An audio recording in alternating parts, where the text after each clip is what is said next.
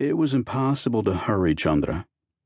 He always took his time to answer questions, and his few words escaped with difficulty around the stem of his hand-carved Bavarian pipe. "What people?" he asked at length. "You've really no idea?" The Inspector General shook his head. "Not the faintest," he answered, and Cooper knew that he was telling the truth. Chandra might be silent, but he would not lie. "I was afraid you'd say that." "Well, if you don't know any more than I do, here's the only clue I have, and it frightens me.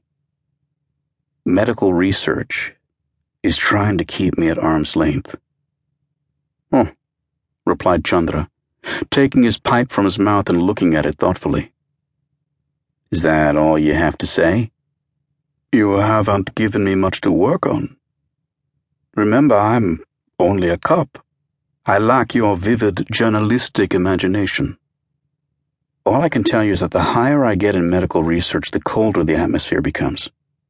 Last time I was here, everyone was very friendly and gave me some fine stories, but now I can't even meet the director.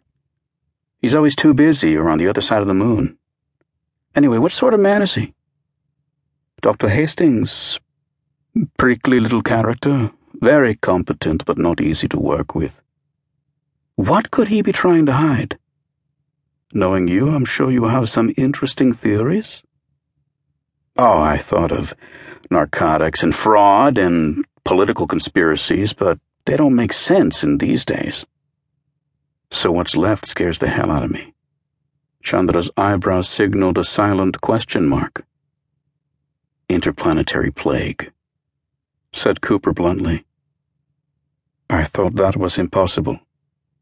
"Yes. I've written articles myself proving that the life forms on other planets have such alien chemistries that they can't react with us, and that all our microbes and bugs took millions of years to adapt to our bodies. But I've always wondered if it was true. Suppose a ship has come back from Mars, say, with something really vicious, and the doctors can't cope with it." There was a long silence. Then Chandra said, "I'll start investigating. I don't like it either. For here's an item you probably don't know. There were 3 nervous breakdowns in the medical division last month. And that's very, very unusual." He glanced at his watch, then at the false sky, which seemed so distant yet which was only 200 feet above their heads. "We'd better get moving," he said. "The morning shower's due in 5 minutes." The call came 2 weeks later in the middle of the night, the real lunar night. By Plato City time, it was Sunday morning. "Henry, Chandra here. Can you meet me in half an hour at Airlock 5? "Good, I'll see you." This was it, Cooper knew. Airlock 5 meant that they were going outside the dome. Chandra had found something. The presence of the police driver restricted conversation as the tractor moved away from the city along the road roughly bulldozed across the ash and pumice. Low in the south, Earth was almost full, casting a brilliant blue-green light over the infernal landscape. However hard one tried, Cooper told himself, it was difficult to make the moon appear glamorous. But nature guards her greatest secrets well. To such places men must come to find them. The multiple domes of the city dropped below the sharply curved horizon.